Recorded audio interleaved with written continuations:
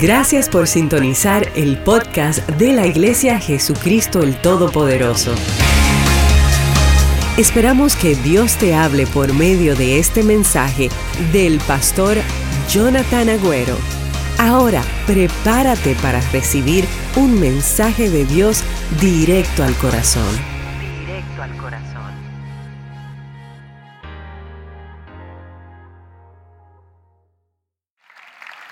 Pueden tomar sus asientos.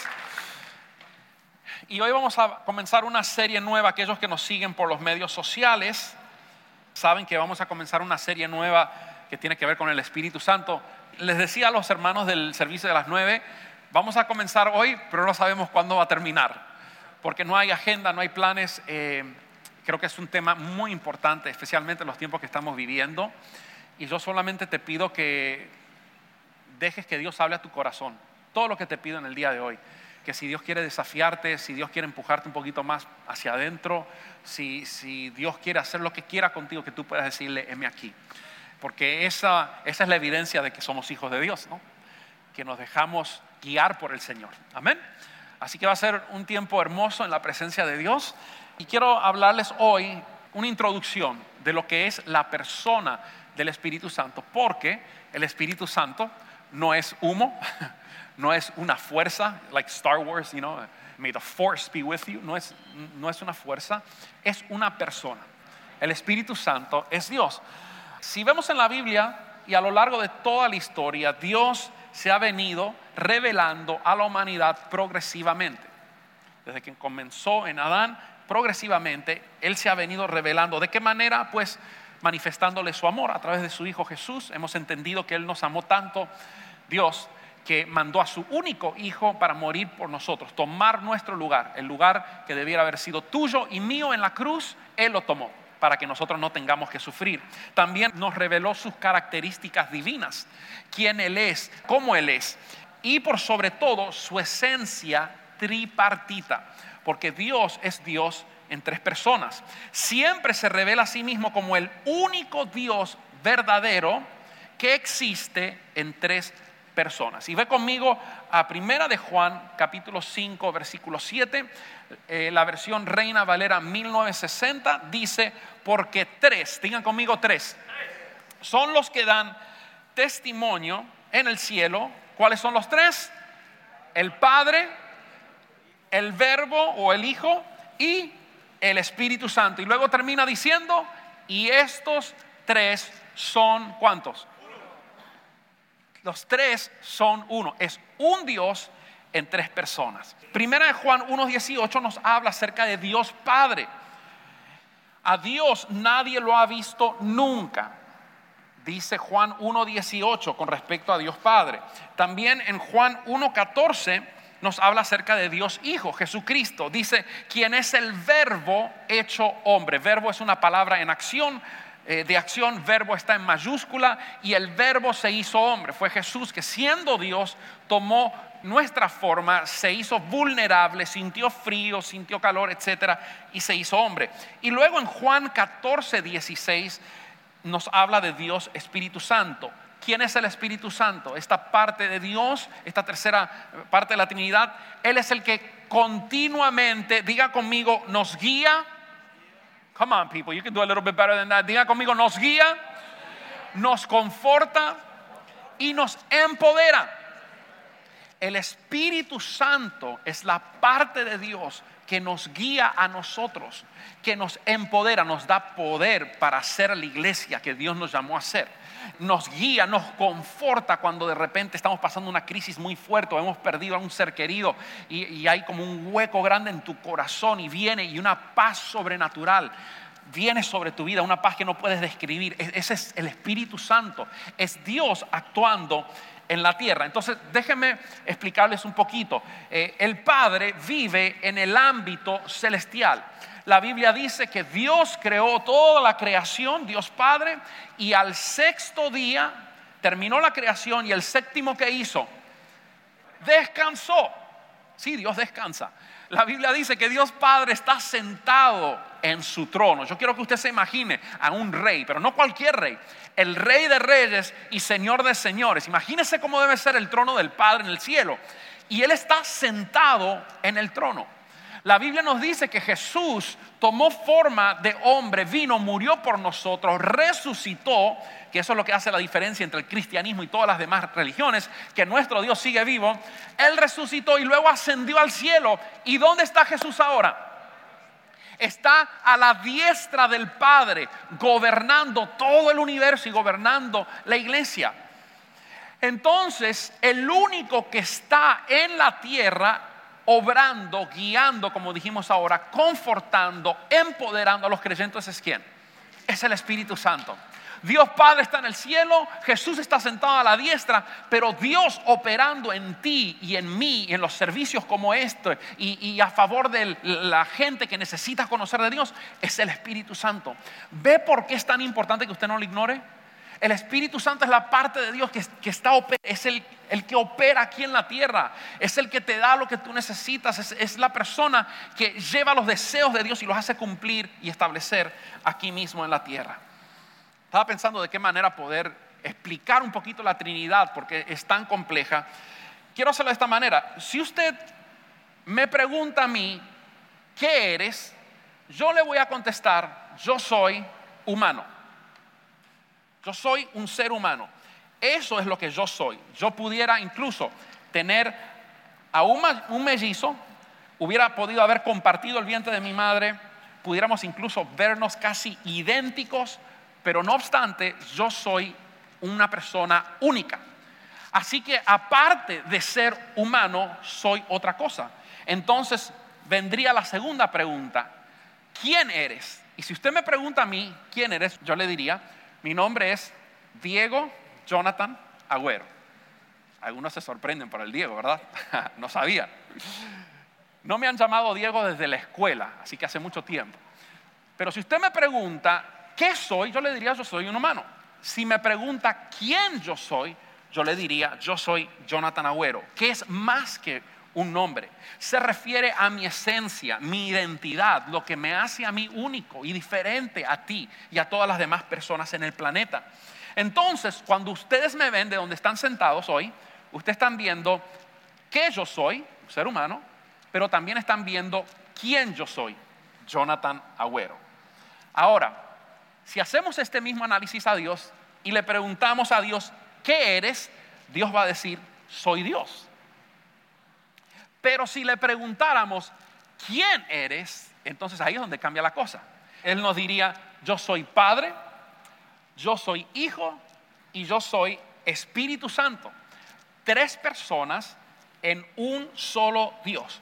Esto no quiere decir que Dios está segmentado y dividido 33.3333% Padre, 33.3% Hijo. No, tampoco quiere decir que Dios está dividido ni que es esquizofrénico. Quiere decir que es un Dios, pero que opera en 3 personas. ¿Cuántos dicen amén? Él es uno de lo que tú eres y 3 de quién tú eres. ¿Sí me explico? Es difícil de poder entender con tu mente humana. Y la razón por qué esto es difícil es porque tú y yo hemos sido hechos a imagen y semejanza de Dios. Si yo me bajo aquí,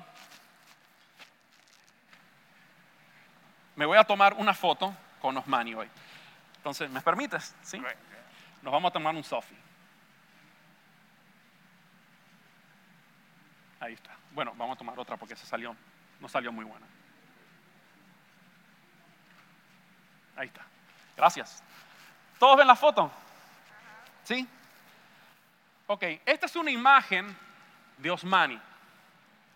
Si yo veo, y nunca conocí a Osmani, y veo la imagen de Osmani, siempre la imagen de algo va a ser mucho menor que eso por lo cual se sacó la imagen. Usted no puede comparar la imagen de Osmani con quien él es en realidad, porque la imagen no te dice que a Osmani le encanta pescar. La imagen no te dice que Osmani, su comida favorita es ¿qué? Arroz con gris. Esta imagen tampoco te dice dónde nació, no te dice nada acerca de él. Entonces, préstame atención. Nosotros hemos sido hechos a imagen y semejanza de Dios.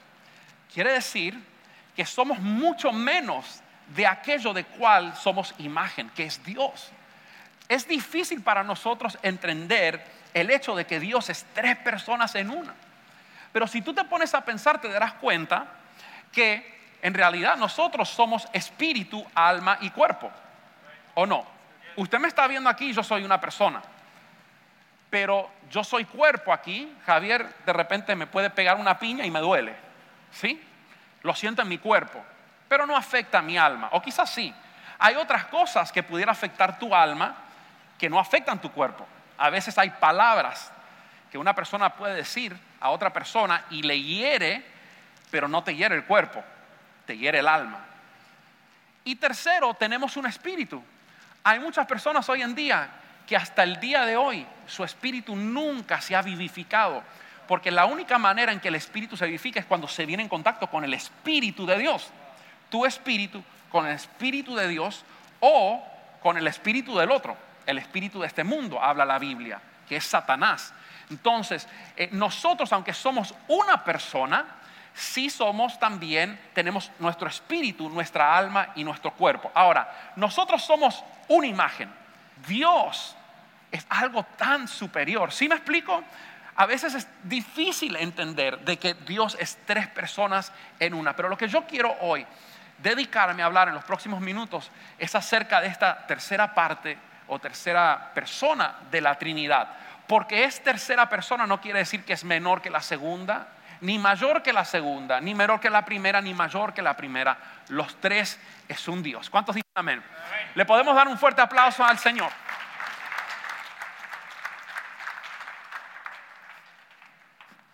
Jesús pasó casi toda su vida hablando y tratando de enfocar a las personas, ¿a quién? Al Padre. Él siempre decía, las palabras que ustedes me escuchan decir no son las palabras mías, sino las que el Padre me da que hable. Yo no he venido a hacer mi voluntad, sino la voluntad ¿de quién?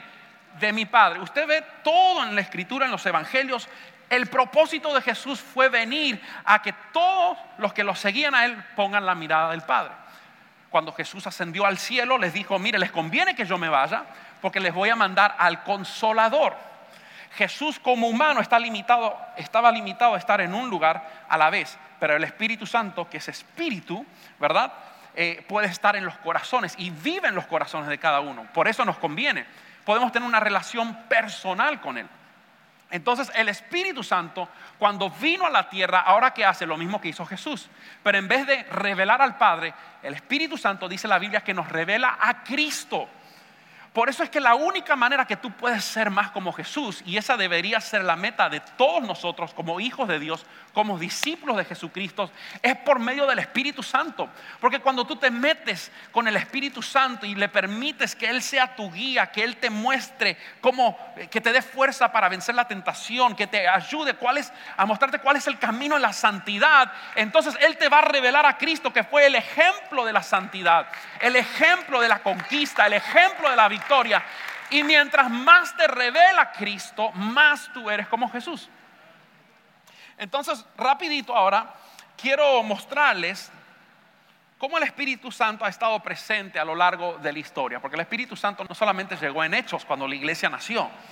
Si vamos a Génesis capítulo 1, versículo 2, la Biblia dice que antes de que el hombre y la mujer fueran creadas, Adán y Eva, la Biblia dice que el Espíritu Santo se movía sobre la faz de las aguas.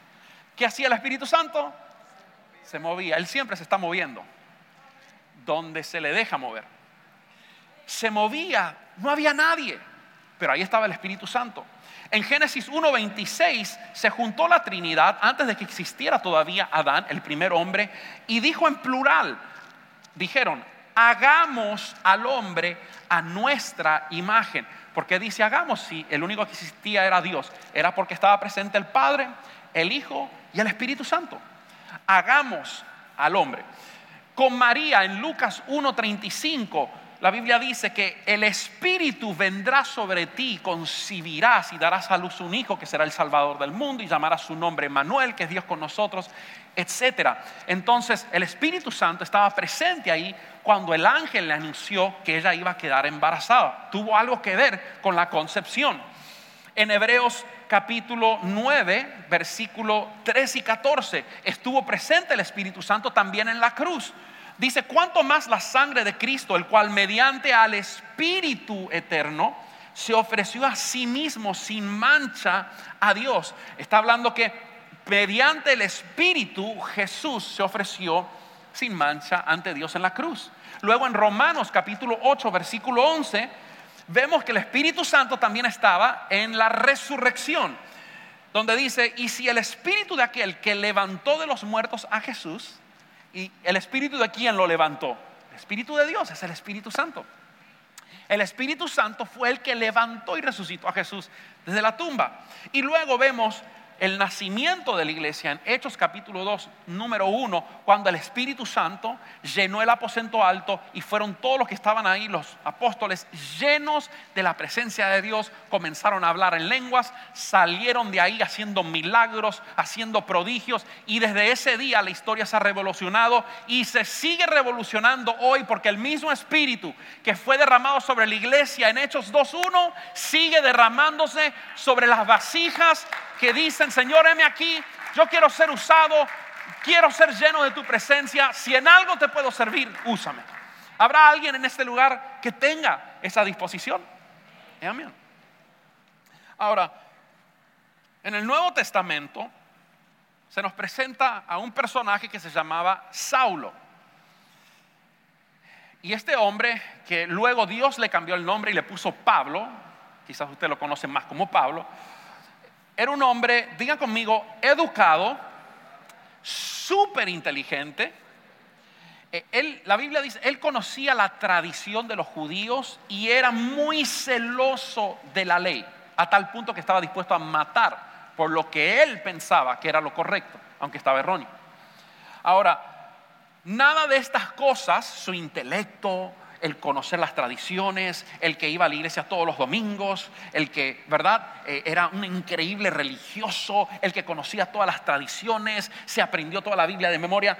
Todas estas cosas no le ayudaron porque su corazón no había cambiado. Todavía no había recibido la revelación de quién era Jesús. ¿Y quién es el que revela a Jesús? Ajá. ¿Qué me lleva a creer eso? ¿Qué me dice? Que tú puedes venir a la iglesia y tú puedes hasta ser tocado por Dios. Somos llamados, porque la Biblia dice que todos hemos sido llamados, pero no transformados. Tú puedes ser tocado por Dios y no ser transformado. Y yo creo que una de las metas que tenemos durante esta serie es que cada uno de nosotros seamos honestos con nosotros mismos, porque no estamos aquí para aparentar. Usted no está aquí para agradar a hombre, usted está aquí para agradar a Dios. Y usted quiere hacer todo lo que Dios lo llamó a hacer. Entonces lo que necesitamos hacer es ser honestos con nosotros mismos y decir, bueno, Dios me ha tocado, pero he permitido que Dios me haya transformado. ¿Por qué le digo esto? Porque cuando uno entra en un nuevo nivel de relación con Dios a través de un encuentro con el Espíritu Santo personal, tú en tu casa teniendo relación y hablando con el Espíritu Santo y invitándole, entonces el poder del Espíritu Santo comienza a operar en esa persona. Algo comienza a suceder, hay cambios, hay transformación. Ahora, mire esto, si yo resisto la obra del Espíritu Santo, si yo resisto lo que el Espíritu Santo quiere hacer, ay no, pastor, yo nunca voy a resistir. No, a veces inconscientemente lo resistimos. ¿Y cómo así? ¿Cómo pastor uno resiste la obra del Espíritu Santo? Bueno, por ambiciones propias. Cuando Dios quiere hacer algo en tu vida, pero tú tienes otros planes y no permites que Dios invada tus planes, tus ambiciones propias se interponen y no se cumple el llamado, no porque Dios no quiera, sino porque tú no le das lugar. A veces no son ambiciones propias, a veces son motivaciones personales. Yo tengo mis motivaciones personales y Dios viene con sus planes y también rechazamos sus planes a favor de nuestras motivaciones. Entonces el Espíritu Santo nunca va a forzar lo que Dios quiere hacer en tu vida.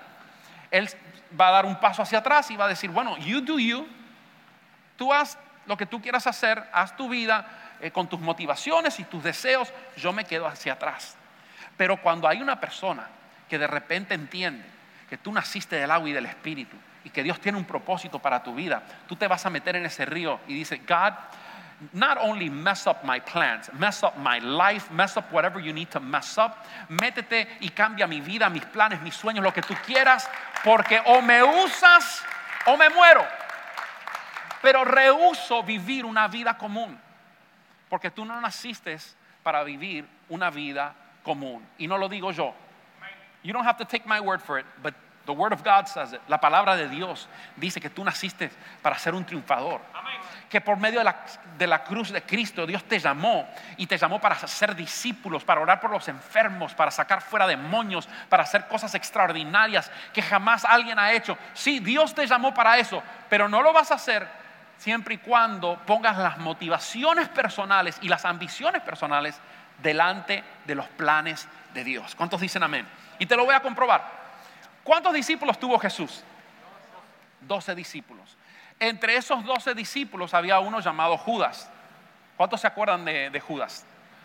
¿Cuántos le pusieran, a los que están pensando tener hijos, cuántos le pondrían Judas a su hijo? Nadie. Como que no es un nombre bonito. Pero mire, Judas estaba entre aquellos que Jesús escogió. Fue tocado por Jesús. Hubo un llamado, pero nunca permitió que Dios lo transformara. Puede haber toque, pero cambio no hubo. Quizás fue por su codicia, porque usted sabe, él era el tesorero y la Biblia dice que él se quedaba con parte de la ofrenda. Jesús le preguntaba a Judas: Judas, ¿cuánto se juntó en la reunión de avivamiento? No, se juntaron $500, y era porque eran 1,000 y se quedó con 500 en el bolsillo. Ladrón, hasta en ese tiempo habían ladrones. ¿Usted sabe lo que es robarle a Jesús? Bueno, quizás Judas fue tocado, pero no permitió que el Espíritu Santo lo cambiara, porque él tenía una agenda personal. Quizás, como muchos otros, pensaba que Jesús iba a venir como un revolucionario político, que los iba a sacar a los romanos a patadas y se iba a coronar rey, y los discípulos iban a ser como la corte suprema o no sé, los consejeros del rey. Y al no darse eso, entonces quizás sus ambiciones personales fue lo que lo quitó a él, o no lo llevó profundamente como para permitirse ser transformado. Juan 6:70 dice: ¿no os he escogido yo a vosotros los 12, y uno de ustedes es el diablo? Refiriéndose a Judas. O sea, yo quiero que tú entiendas esto. Tú puedes venir a la iglesia, tú puedes estar aquí los 52 domingos del año, tú puedes diezmar, puedes hacer todo eso, puedes ser tocado, puedes conocer a Dios, puedes conocer la Biblia como Saulo la conocía, puedes ser celoso, incluso vivir una vida moral, y aún así no ser cambiado por el Espíritu Santo. Y la manera en que se sabe es por los frutos. Es por los frutos.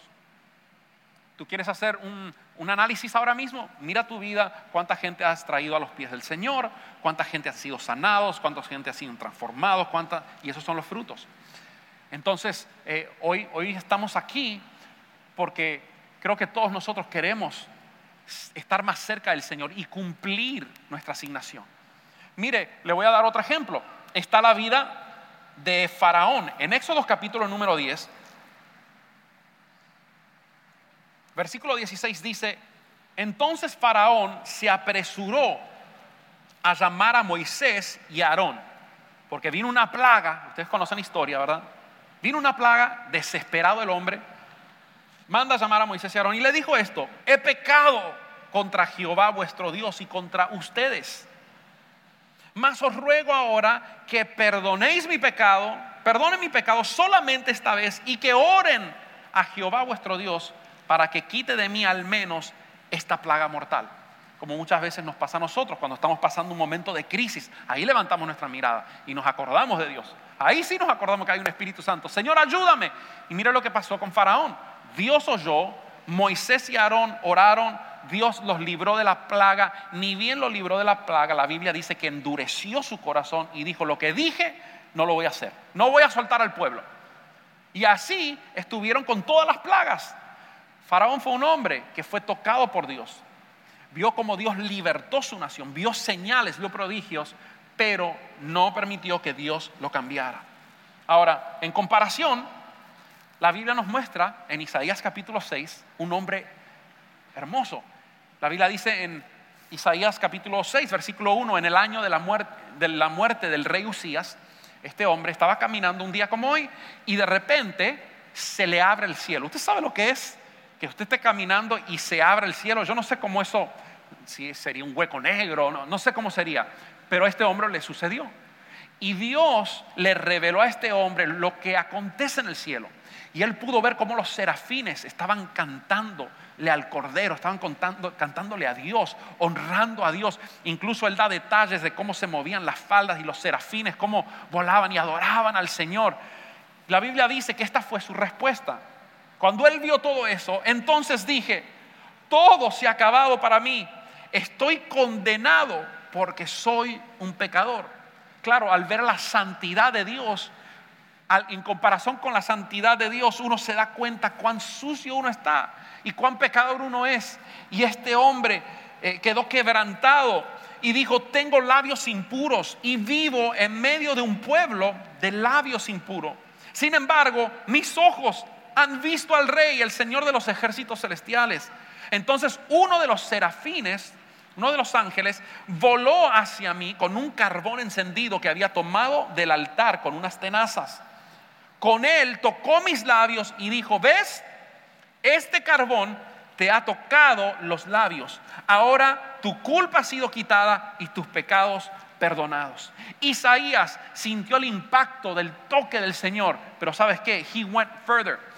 Nunca jamás la vida de este hombre fue igual. Él fue usado como la voz para su generación, porque no solo fue tocado por el Señor, sino que fue transformado por medio de esa experiencia. Al igual que Saulo tuvo un encuentro con el Espíritu Santo cuando de repente, yendo para matar cristianos, se le apareció Dios mismo con una luz que era mayor que el resplandor del sol y le dijo: Saulo, Saulo, ¿a quién tú persigues?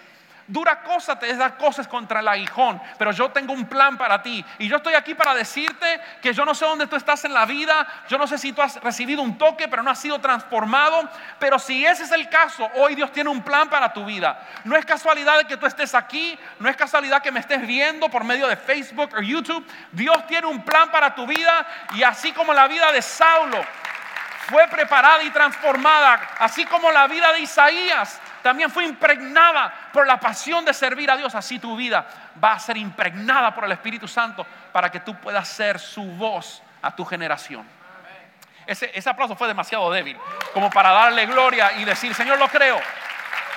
Si hubiera estado Isaías,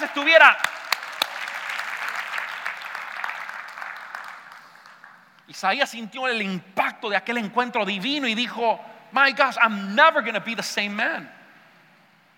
Y aquellas personas que han tenido un encuentro verdadero con el Espíritu Santo, con Dios, tienen esta respuesta: tu vida no puede ser igual, porque ahora el Espíritu Santo viene y lo que hace el Espíritu Santo es revelarte a Cristo. Tú no puedes seguir siendo la misma persona cuando estás lleno del Espíritu Santo y estás permitiendo que Dios te cambie en el hombre que Dios quiere que tú seas, o en la mujer o en el joven. Tú no vas a ser la misma persona, sino que Él te va guiando a ser cada día más santo, cada día más apasionado por Dios, cada día más listo y presto para servir a Dios en el área que Él te ha puesto. ¿Cuántos lo creen? Aunque parezca increíble, en la iglesia moderna es muy frecuente ver muchos Judas y Faraón. Y no se ofenda conmigo, pero es la realidad. Y es lo que el enemigo está queriendo hacer. Mira, si él puede tener, el diablo no le importa tener a personas que han sido tocados pero no cambiados en la iglesia los 52 domingos de la semana, porque sabe que tú no vas a causar ningún impacto. Pero cuando hay una persona que no solamente ha sido tocada, sino transformada by the power of the Holy Spirit, ahí sí él tiembla, porque ahí sabe que su jueguito se le ha acabado. Porque hay gente que va a tomar autoridad que Dios le dio, no tu autoridad, la autoridad que Dios te dio por medio del Espíritu Santo, y vas a arrebatarle almas al diablo y vas a atraer el reino de Dios a tu casa. Cuando hay enfermedad, en vez de ir a hacer tantas cosas que a veces uno hace, usted va a poner manos sobre los enfermos y van a sanar, y tus hijos van a ver: wow, this works, dude. I should try this. No, vas a ser un reflejo de Dios en tu casa y donde quiera que Dios te lleve. Quiero ir al segundo punto. Quiero que me entiendas muy bien, porque creo que entonces la pregunta sería: bueno, entonces ¿cómo puedo permitir que el Espíritu Santo haga esa obra en mi vida? ¿Cómo puedo ser usado por Dios? ¿Cómo es que puedo abrir mi corazón para que ese cambio ocurra y darle la oportunidad? Bueno, el nivel de impacto de un encuentro divino con el Espíritu Santo depende de tu nivel de rendición al Espíritu Santo. Todos digan conmigo: rendición. How deep your impact is to the world through the Holy Spirit has a lot to do with your level of surrender. Si hay poca entrega, tu impacto va a ser poco. Si hay entrega total, tu impacto puede cambiar una nación. Dios está buscando gente que estén dispuesta a entregarse por completo. Que nuestro nivel de entrega sea total, o todo o nada. ¿Habrá algunos aquí en JTP Church que están dispuestos a entregarse a Dios de esa manera? Demuéstranlo haciendo ruido, porque no puedo ni siquiera ver sus bocas. ¿Sí hay? Ok. For my English people, the level of impact of your divine encounter is tied into how willing you are for the Holy Spirit to mess you up your life, to mess up your plans, to mess up everything you had put together, and for Him to come and interrupt everything. And how willing you are for God to be able to, for you to do what God wants you to do and put your agenda to the side. El nivel de impacto de tu encuentro divino con el Espíritu Santo está determinado con cuánto estás dispuesto a rendirse, o a rendirte, mejor dicho, a su voluntad. Cuánto puedes renunciar a tus deseos y pensamientos egoístas. Cuánto le permites o permites ser dirigido por el Espíritu Santo en vez de ser dirigido por la carne y lo que la carne quiere hacer. Y cuánto confías con el Señor. Esas son las 4 cosas. De eso depende el nivel del encuentro divino que tú vas a tener. En esta semana, el lunes, hablando con el liderazgo en preparación de toda esta serie que estamos preparando, y también con el grupo de alabanza, le mandé un correo electrónico a todos, porque les dije: muchachos, vamos a comenzar nosotros desde ahora a preparar el ambiente, y vamos a comenzar cada vez que oramos a pedirle a Dios que queremos tener un encuentro divino con el Espíritu Santo, a pedírselo nada más. Señor, quiero conocerte más, quiero tener un encuentro más profundo contigo, Espíritu Santo, un encuentro sobrenatural. No quiero conformarme con lo que tengo o lo que soy ahora. Quiero que me lleves. Y yo quiero hoy pasarle eso a ustedes también. ¿Cuántos de ustedes están dispuestos a cambiar un poquito su manera de orar a partir de hoy? Levante su mano. Y a comenzar a decirle: Señor, Espíritu Santo, quiero conocerte, quiero tener un encuentro real. No quiero conocerte como Saulo, aquí, en mi cabeza. Quiero conocerte como Pablo, aquí, como persona, ¿verdad? Quiero tener una relación, quiero que tú me hables, quiero yo poder hablarte, y lo que tú dices yo haré, y lo que tú me digas que haga, yo lo voy a hacer. Ese tipo de oración. Así que, ¿cuántos están dispuestos a partir de hoy comenzar a orar de esa manera? ¿Sí? Inclúyelo en tu vida de oración, porque Dios quiere que tú comiences a ponerte en contacto con lo que Dios quiere hacer aquí en la tierra a través de tu vida. Y ese es el rol del Espíritu Santo. Y a veces es lindo, venimos a la iglesia, adoramos al Padre, gracias Jesús por tu obra redentora en la cruz, pero nos olvidamos lo más importante, que es ¿para qué estoy aquí en la tierra? Dios quiere usarme. ¿Cómo? Bueno, el Espíritu Santo es el que guía, es el que revela y manifiesta a Jesús en nuestras vidas, es el que nos ayuda, nos empodera. Podemos darle un aplauso al Espíritu Santo.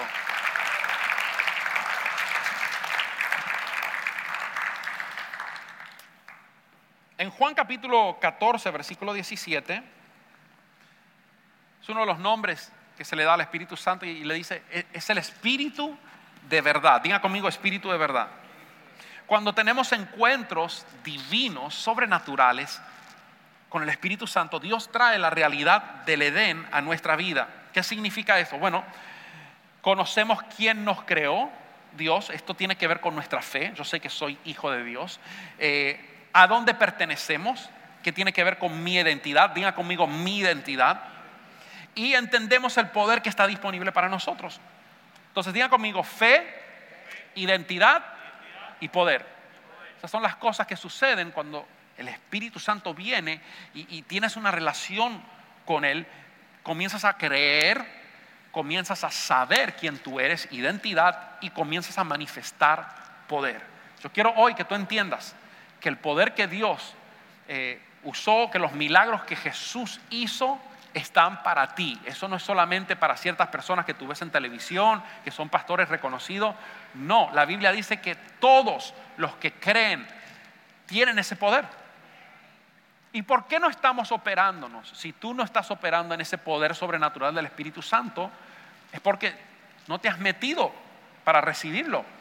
Pero si tú hoy comienzas a decirle, Espíritu Santo, empodera mi vida.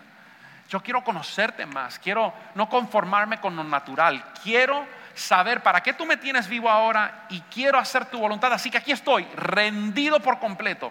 Cuando tú te rindes y tú le permites a Dios intervenir en tus planes, ahí es cuando Dios comienza a manifestarse.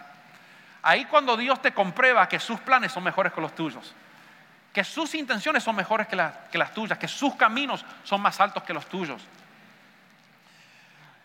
Toda área que no esté bajo la influencia del Espíritu Santo estará bajo el control de la carne.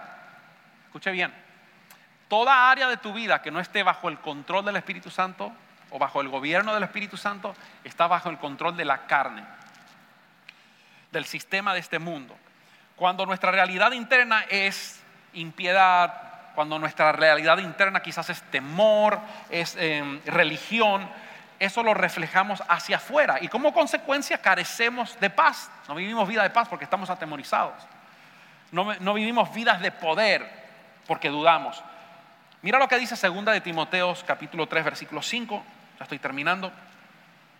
Y vamos a ministrar aquí porque creo que Dios va a comenzar algo.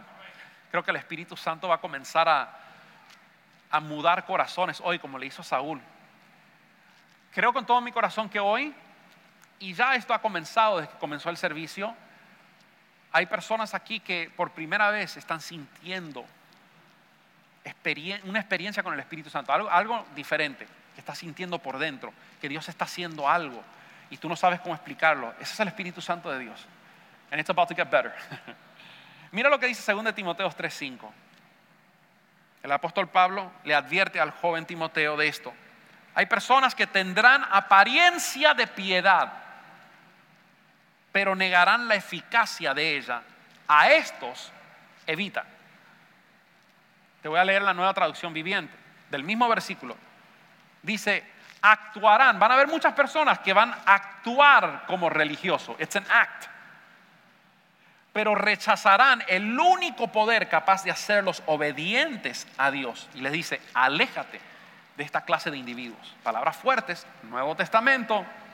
Pero Dios está diciendo que hay personas que a veces tienen apariencia de piedad, como Saulo, un hombre intelectual, wow, se conoce toda la ley, increíble, no hay nada de poder, porque no hay una vida en el Espíritu. Y Dios, escúchame hermano, por favor, con todo el amor de mi corazón, porque la Biblia dice que el Evangelio de Dios consiste no solamente en palabras, sino en ¿qué? Poder. Tú no puedes solamente conformarte con venir aquí el domingo a escuchar un buen mensaje. Eso es bueno, necesitas hacerlo. Pero también Dios te dejó el poder, porque el poder es lo que hace que la gente vea que Dios es real. ¿Por qué Jesús hacía tantos milagros? ¿Qué era lo que hacía que la gente venía? Los milagros. Jesús obraba milagros, sanaba a los ciegos, a los paralíticos, los levantaba. Oh my gosh. Y después le decía, bueno, ustedes quieren ser discípulos de mí, niéguense a sí mismos y tomen mi cruz y sigan. Ahí sí. Porque a todo el mundo le gusta el show, ¿no? Pero la entrega, el sacrificarse uno y el tomar su cruz y decir, voy a buscar, mientras todos están haciendo otras cosas, yo voy a buscar la presencia de Dios. ¿Sabes qué? Mientras todos están adulterando, mientras todos están fornicando, mientras todos están haciendo las suyas, yo me voy a meter con Dios y voy a comenzar a orar como nunca he orado, porque es más, estoy cansado de orar siempre como un robot, siempre las mismas palabras. Y Dios bendice esta comida, gracias, cuida a mi familia. ¿No te cansas a veces de eso? Si es el caso, quizás porque tienes una religión, tienes palabras, pero no hay vida. Y Jesús dice que el verdadero evangelio es un evangelio de poder. Ese mismo Espíritu Santo que fue tan poderoso, que levantó a Jesús de los muertos al tercer día, es el mismo poder que está a tu disposición. Pero es un caballero. Si tú no le invitas, si tú no preparas la condición, Él no va a venir. Y si Él no viene, ¿quién es el que pierde? Tú. Pero cuando tú le abres tu corazón y le invitas a entrar, Él comienza a renovar tu vida. Él comienza a llevarte. Él comienza a mostrarte cosas. Comienza a prepararte. Tus planes comienzan a cambiar en torno de lo que Dios quiere hacer. Y nunca piensas que eso es algo malo. Al contrario, es tu mayor bendición. Estar en contacto con Dios, con tu propósito. Encuentros divinos con el Espíritu Santo nos empoderan. Digan conmigo, nos empoderan. Y digan conmigo, nos activan. Cuando tú tienes, y vas a ver en esta semana, que ni bien tú comiences, vas a ver que esto funciona. Cuando tú pongas en práctica esto, porque Dios, su palabra no es mentira, es verdad. Cuando tú comienzas a buscar, Espíritu Santo, quiero conocerte, quiero tener un encuentro contigo real. Estoy cansado de siempre decir las mismas palabras y no saber cómo orar, no sé qué decir. I want this to be de aquí para adentro, no solamente en mi cabeza. Vas a ver que el Espíritu Santo va a comenzar a hacer algo en tu vida. Y esa vida va a traer vida a tus huesos y vas a querer más. It's contagious, I warn you. Y vas a querer meterte más en su presencia. Y eso, ¿qué termina haciendo? Te empodera. Diga conmigo, me empodera. Hoy lo que este mundo está necesitando en estos tiempos es de una iglesia empoderada por el Espíritu Santo. Una iglesia que no tenga temor. Una iglesia que cuando ve una necesidad ya sepa, tenga la palabra en la punta de la lengua de qué es lo que debe decir. Y no es cualquier cosa que leíste en el periódico, que escuchaste en la televisión, sino es la palabra de Dios que estuviste leyendo esa mañana y que Dios te reveló por medio del Espíritu Santo. Es más, cuando tú comienzas a darle oportunidad al Espíritu Santo, una de las cosas que vas a ver, hablamos de activación, es que dones van a ser activados en tu vida. Tú quizás tienes dones que desde antes de la creación del mundo ya Dios había asignado a ti. Tú ni siquiera sabes que existen porque tu vida espiritual está muerta. No se ha contactado con el Espíritu Santo. Pero ni bien se comienza a contactar con el Espíritu Santo, tú vas a estar por Publix o en Costco y de repente el Espíritu Santo te va a decir: ora por esa mujer y dile que su esposo no se va a morir de cáncer. ¿What? ¿Quién me está diciendo esto? Porque el Espíritu Santo, hay dones espirituales que están dentro de cada uno de ustedes y no se activan porque tu vida en el Espíritu no está existente, no existe. Pero ni bien tú comienzas a conectarte con Dios y con su Espíritu, tú vas a ver cómo estas cosas van a comenzar. Y tú al principio te vas a asustar, vas a decir: ¿qué rayos es esto? ¿Quién me está diciendo esto? Pero tú vas a dar la palabra, vas a ser obediente y tú vas a ver cómo Dios va a comenzar a usar tu boca para poder sanar, traer sanidad, para traer restauración, para establecer el reino de Dios. Eso es la iglesia que Cristo viene a buscar. No una iglesia muerta, no una iglesia tranquila, no una iglesia que dame, Señor, bendíceme nada más. No, una iglesia que está enfocada, conectada con el propósito de Dios y tiene eso aquí y aquí. La Biblia dice en Mateo 28:18 que Jesús se acercó a sus discípulos y les dijo: se me ha dado toda autoridad en el cielo y en la tierra. Jesús dijo, el Padre le dio autoridad a Jesús. La Biblia también dice que somos coherederos juntamente con Cristo. Esa misma autoridad Jesús nos las dio a nosotros. Por eso es que un día Jesús, cuando uno de sus discípulos se sorprendió de un milagro que Jesús hizo, le dijo: ¿tú te sorprendes de eso? Jesús le dijo: mayores cosas harán ustedes en mi nombre. O sea que esa misma autoridad que tengo yo para obrar milagros, para hacer prodigios, yo te la doy y más, es más, vas a hacer más grandes cosas. Porque yo solo estuve aquí 3 años. Ustedes van a estar más, van a hacer más cosas grandes. ¿Cuántos creen que eso es para ustedes? No, en serio, pero no digas sí solamente por decirlo. How many of you truly believe que cuando Jesús dijo que nosotros íbamos a hacer mayores cosas que Él, eso es para ti como individuo? Levanta tu mano. ¿Cuántos lo creen? Ok. Entonces yo lo único que estoy haciendo en esta primera parte de esta serie que estamos comenzando es despertar quizás algo que ha estado dormido por ahora. El espíritu. Porque sí, tú eres espíritu, alma y cuerpo. Y yo sé que tu alma está viva porque estoy seguro que ustedes han llorado en algún momento, han sonreído, han sentido gozo, han sentido tristeza. Todo eso es del alma. Tu cuerpo, sé que tu cuerpo existe porque lo estoy viendo ahora. Pero el espíritu, la única manera de saber es por los frutos. Entonces, yo creo que sobrenaturalmente esta semana va a ser una semana de impacto. Y me encanta porque justo cayó, fue planificado que la semana de ayuno va a estar durante esta serie del Espíritu Santo. Porque vamos a buscar a Dios como nunca antes le hemos buscado. Vamos a buscar la guía del Espíritu Santo y vamos a decirle: Espíritu Santo, no quiero una religión. Es más, toma, te cambio la religión por una relación. Quiero tu vida, quiero conocerte. Ni bien tú le abras esa puerta, tú vas a ver cómo el Espíritu Santo entra y va a comenzar a guiar tu vida, va a comenzar a hablarte, va a comenzar a confortarte.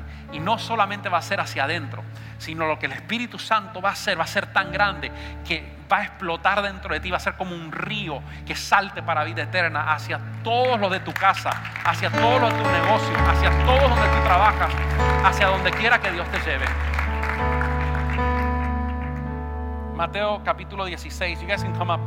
Versículo 15 dice: entonces les dijo, y esto es lo que Jesús le dijo a la iglesia: vayan por todo el mundo y predique la buena noticia o el evangelio a todos. El que crea y sea bautizado será salvo, pero el que se niega a creer será condenado. Y luego el 17 dice, y esto es para ti, iglesia. ¿Dónde está la iglesia de Cristo? ¿Tú eres iglesia? La iglesia no es un edificio, la iglesia son los hijos de Dios. A ver, voy a preguntar otra vez porque veo gente con brazos cruzados, quizás no me entendieron. ¿Cuántos se consideran iglesia de Cristo? A ver, para ver. Ok, perfecto. Entonces le dice: estas señales milagrosas acompañarán a los que creen.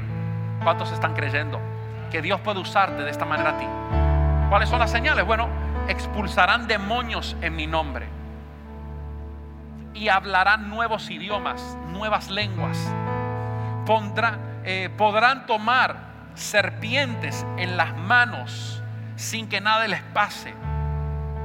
Si tocan el COVID-19, si beben algo venenoso, no les hará daño. Pondrán sus manos sobre los enfermos y ellos sanarán. Cuando el Señor Jesús terminó de hablar con ellos, dice el versículo 19, fue levantado al cielo y se sentó en el lugar de honor a la derecha de Dios. Y los discípulos fueron por todas partes, predicaron, y el Señor actuaba por medio de ellos, confirmando con muchas señales milagrosas lo que decían. Eso va a comenzar a pasar como nunca antes ha pasado aquí. Porque yo creo que en Iglesia JTP usted está aquí no solamente para venir a quietar su conciencia. Y si hay algún infiltrado que viene por esa razón, yo creo que el Espíritu Santo te va a dar una sacudida que va a cambiar toda tu mentalidad, como se la cambió a Saulo, que pensaba que estaba bien, tan seguro estaba que estaba dispuesto a matar a gente, a cristianos, pensando que él estaba haciendo algo bien de acuerdo a la ley, hasta que tuvo un encuentro con Jesús and he just messed his plans up, messed his life completely. Ponte de pie en esta mañana o en esta tarde.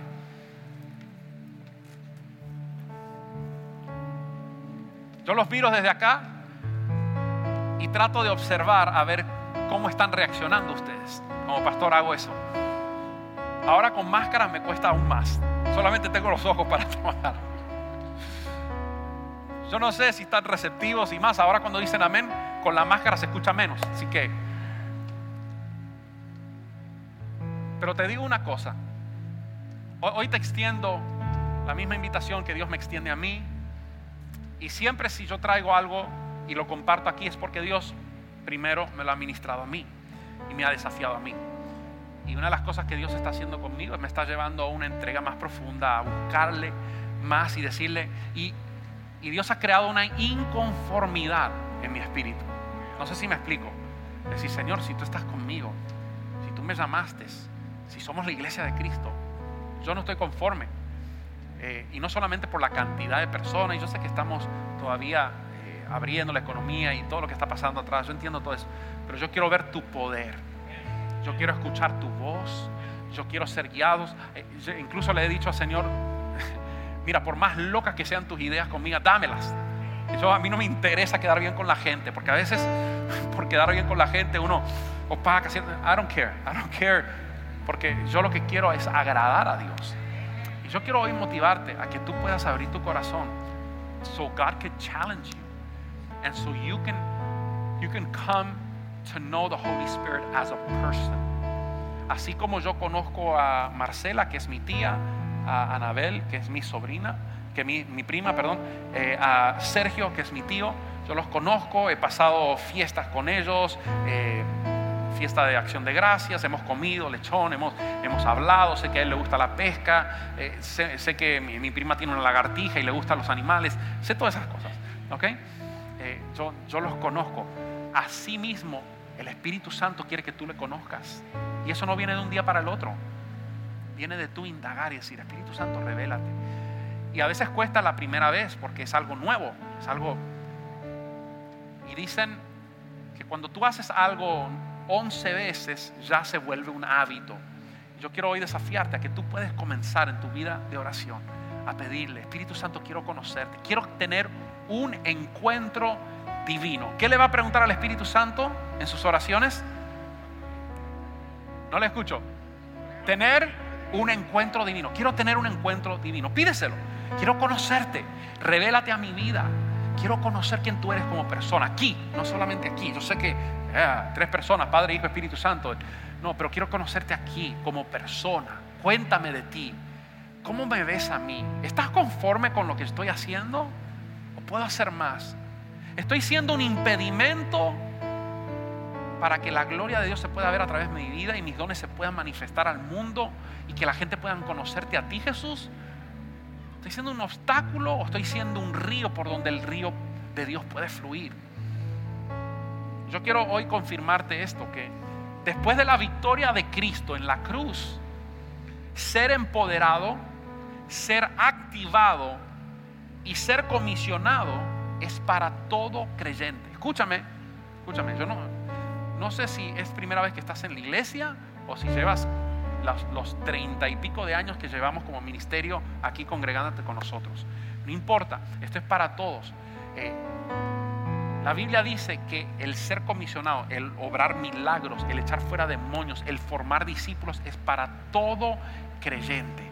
¿Por qué? Porque Jesús venció la cruz, y luego que venció la cruz, ya esto está disponible para todos nosotros. Así que en este día, ya es tarde, 12:50, yo quiero hacer un llamado y vamos a adorar a Dios y vamos a hacer algo diferente. Yo quiero que la primera oración que hagan ustedes no sea hoy cuando llegue a su casa o mañana cuando se levante. La vamos a hacer aquí. Y simplemente quiero que ustedes digan esas palabras, que lo que salga de su corazón, pero que tenga que ver con eso. Señor, Espíritu Santo, quiero conocerte. Quiero tener un encuentro divino. Quiero que actives mi espíritu. Y puede ser que tú hayas vivido tus 50 años, tus 40 años, la edad que tú tengas, y ni siquiera sabías que tenía un espíritu. Como a veces ni siquiera sabes cómo funciona el cuerpo. Algo que Dios hizo, es increíble. Tú te acuestas y tu estómago está digeriendo tu comida y estás descansando, y son cosas de Dios. Hasta el día de hoy la tecnología no entiende cómo el ojo humano puede. Yo puedo estar viendo a la hermana aquí y de repente hago así y ya automáticamente se enfoca. Las cámaras más avanzadas no pueden tener ese nivel de foco automático tan rápido. ¿Cómo es que lo hace Dios? Y lo pone en un ojito tan pequeño. O sea, la ciencia es algo increíble. Todo eso lo hizo Dios. ¿Sí? Es obra de Dios. Asimismo, cuando tú vas a la presencia de Dios, tú vas a comenzar a ver y no entender cosas. De tu Espíritu Santo también quizás ni siquiera entendías hasta el día de hoy que tenías un espíritu y que se quería conectar con el Espíritu de Dios. Pero Dios va a despertar el espíritu de muchos de ustedes hoy. No sé si me entendieron. Yo creo que Dios va a despertar el espíritu de muchos de ustedes. Así como despertó el espíritu de Zorobabel, ¿se acuerdan en la Biblia? Y tú vas a decir: wow, what is this? I've never thought En los 40 años que tuve de ser cristianos, I've never felt like this. Nunca he sentido algo tan personal así. ¿Qué es esto? Mi corazón está como ardiendo, no sé cómo explicarlo. Y vas a ver que eso va a ser el principio. Y mientras tú sigas invitándole a Dios, va a seguir aumentando. Y te vas a dar cuenta que esto no es una religión. Que no es solo cuestión de venir aquí a la iglesia y decir, ay, tengo que servir hoy. Oh, bummer. Sino que, man, God loves me. He gave his life, entregó su vida por mí, and I got to do something for him. It's a privilege. So Holy Spirit, tell me, what should I do? What do you want me to do? Estoy dispuesto a cambiar mis planes. Así que ahí donde estás, cierra tus ojitos y vamos a cantar esta canción. Vamos a adorar a Dios. Vamos a invitar que la presencia de Dios llene toda esta casa, todo este lugar. Pero esto es lo que vamos a hacer diferente. Usted no va a cantar. Usted lo que va a hacer es orar. Usted va a comenzar a decir, Espíritu Santo, llena mi vida. Quiero tener un encuentro divino. Pero aquí, dilo desde aquí. Porque si estás más preocupado por la comida y porque tienes hambre y no ves la hora, no va a suceder nada, porque eso no es una invitación. Eso son ambiciones egoístas, como estábamos hablando. Pero si tú de verdad, y te prometo que no va a ser mucho tiempo, ¿ok? A menos que Dios, el Espíritu Santo tenga otros planes. Pero hazlo de corazón y vas a ver como Dios hoy va a comenzar una llama en tu corazón que va a perdurar. Mira, hay gente que tenían aceite, casi nada de aceite, como esas vírgenes que estaban sin aceite. Pero hoy Dios va a llenar tu lámpara. Así que ahí donde estás, comienza a orar, comienza a levantar tu voz y dile, Señor, quiero conocerte personalmente. I want to have a divine encounter with the Holy Spirit. I want to know you, God, personally. Aleluya. Vamos, levanta tu voz, iglesia. En el nombre de Jesús. Que tu presencia llene todo este lugar. Que tu presencia llene todo este altar. Eso es, iglesia, levanta tu voz, vamos. Que tu presencia Invítale. llene todo este lugar. Ven, Espíritu Santo. Que tu presencia llene todo este altar. Que tu presencia llene todo este lugar. Que tu presencia llene todo este altar. Que tu presencia llene todo este lugar. Vamos con pasión, Que levanta tu tu voz. presencia llene todo Te anhelamos, Dios. este altar. Eres bienvenido, Espíritu Que Santo. tu presencia Ven y llene despierta el espíritu de nuestros hermanos. Ven y levántanos caídos. Ven y despierta, Señor, cada uno de los que estamos aquí.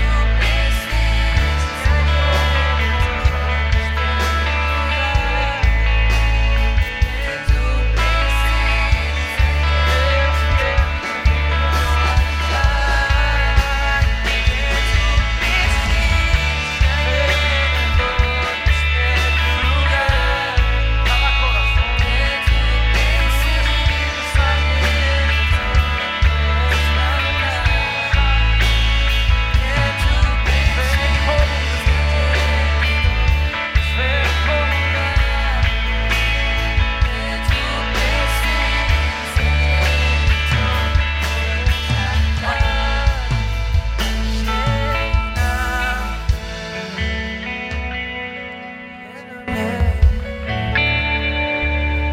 Señor, lo que más necesitamos es un toque de tu espíritu, pero no nos queremos quedar solamente con el toque. Queremos ser transformados por tu poder. Señor, hoy aquí hay corazones, vidas que se levantan a ti y te dicen, Señor, si mi entrega fue parcial y limitada hasta el día de hoy, I upgraded para una entrega ilimitada y una entrega total. Ven, Espíritu Santo, y haz conmigo lo que tú quieras. Estoy dispuesto a escuchar tu voz. Estoy dispuesto a servirte. Estoy dispuesto a ir donde tú me quieras mandar. Estoy dispuesto a decir lo que tú me digas que decir. Y no me importa lo que piensen o digan de mí. Señor, yo estoy aquí en la tierra para hacer tu voluntad. Oh, ahí alza tus manos en el nombre de Jesús. Y permite que el Espíritu Santo ahí pueda tocarte y pueda transformar ese corazón. Oh, recibe en el nombre de Jesús. Él está haciendo la obra hoy. Hay fortalezas que están siendo quebrantadas por el poder del Espíritu Santo. Hay cerrojos que tenían tu mente cautivada, tenían tu corazón cautivado. Ahora en el nombre de Jesús, sé libre por el poder del Espíritu Santo para hacer todo lo que Dios te llamó a hacer. Oh Dios, gracias, gracias por lo que haces, por lo que estás haciendo. Siento que el Espíritu Santo está comenzando a ablandar corazones que estaban fuertes, bien cerrados a servir, a ser usados por Dios por cualquier motivo. Y veo como Dios con las manos, como las manos de un alfarero, está quebrantando esa vasija, está quebrantando ese corazón endurecido, no para hacerte mal, sino para comenzar a ponerte un corazón nuevo, un corazón de carne, un corazón conforme al Espíritu Santo de Dios, un corazón que le agrade a Dios. Veo como hay personas que, como nos pasa a todos nosotros por las distracciones de este mundo, la Biblia habla acerca, por la vanagloria de esta vida, por el afán del dinero, a veces hemos perdido el enfoque, hemos perdido la brújula. Y veo como Dios ahora, por medio del Espíritu Santo, porque tú le diste esa entrada, Él comienza poquito a poquito, con amor, con cuerdas de amor, a meterte de regreso al redil, a meterte, a volverte a insertar en el camino, porque te comenzaste a distraer un poquito, comenzaste a irte un poquito hacia la izquierda, y el problema es que tú te vas un poquito hoy, un poquito mañana, y cuando vienes a ver estás totalmente fuera del carril. Pero el Espíritu Santo hoy está comenzando a tirarte hacia adentro, hacia el carril, para que luego vuelvas a recobrar el enfoque, vuelvas a recobrar tu llamado, vuelvas a recordarte de por qué Dios te tiene aquí, porque Él te salvó, porque Él te escogió, porque Él te ungió. En el nombre de Jesús, recibe ahora ahí donde estás, en el nombre de Jesús. Hay personas aquí que están siendo ahora mismo liberadas por el Espíritu Santo de vicios, liberadas, Señor, de cadenas que estaban encarcelando tu corazón y que tú tenías ganas de agradar a Dios, pero cada vez que ibas a tu casa ya otra cosa tomaba control y no podías ser libre, ya sea el alcohol, ya sea el vicio, ya sea la pornografía, ya sea tantas cosas, el adulterio, la fornicación, ya sea quizás pensamientos individualistas, pero hoy Dios te hace libre en el nombre de Jesús. Sé libre por el poder del Espíritu Santo. ¿Habrá alguien que pueda levantar sus manos y darle gracias a Dios? Darle gloria a Dios en este lugar. Vamos, adórale, toma un tiempo para darle gracias. Levanta tu voz y dile: Señor, aquí estoy, haz conmigo lo que tú quieras, como tú quieras usarme, como quieras obrar, Dios, estoy dispuesto a sentir tu voluntad, Dios. Cambia hoy mi corazón, Dios, quita el mío y dame el tuyo, Dios. Aquí estoy, aquí estoy, aquí estoy, rendido a tus pies, Maestro, rendido a tus pies, Maestro. Oh, by my side, dirigimos hoy. By my side, dirigimos hoy. Te adoramos, Dios, te adoramos, Rey.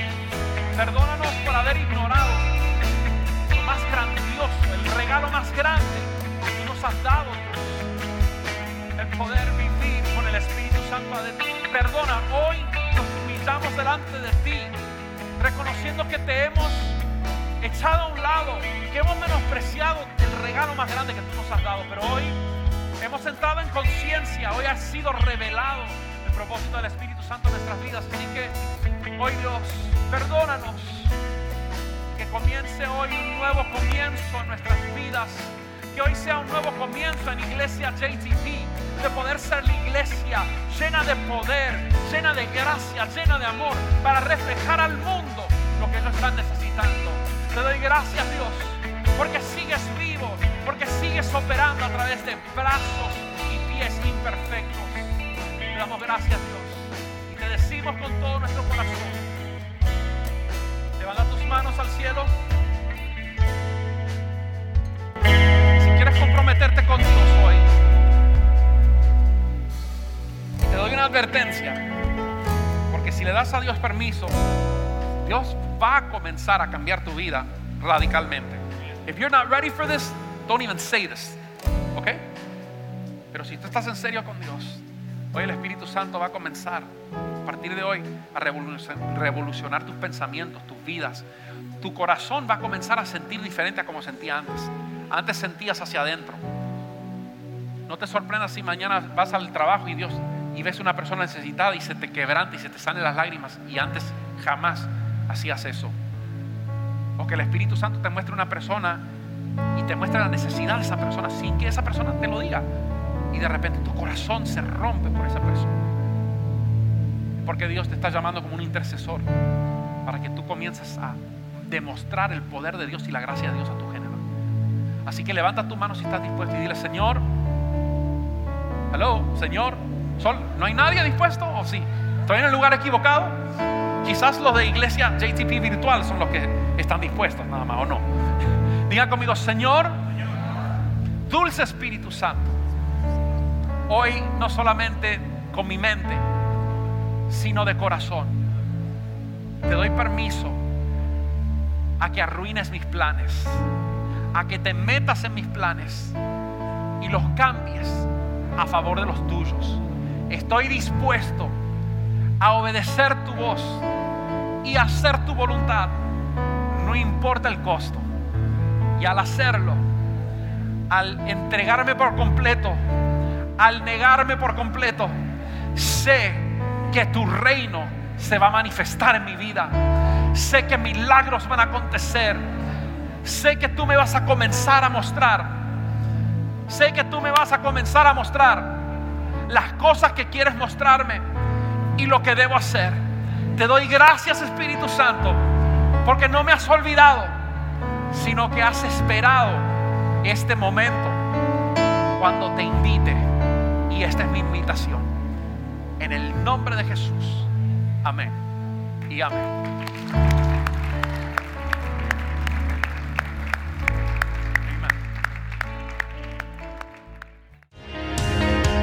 Si deseas compartir lo que Dios ha hecho en tu vida por medio de este mensaje, puedes escribirnos al correo amen@ministeriojtp.com. Y si deseas ser parte de lo que Dios está haciendo en la Florida, puedes enviar tu donación entrando a nuestra página web ministeriojtp.com. Y te esperamos en el próximo episodio del podcast de la Iglesia Jesucristo el Todopoderoso.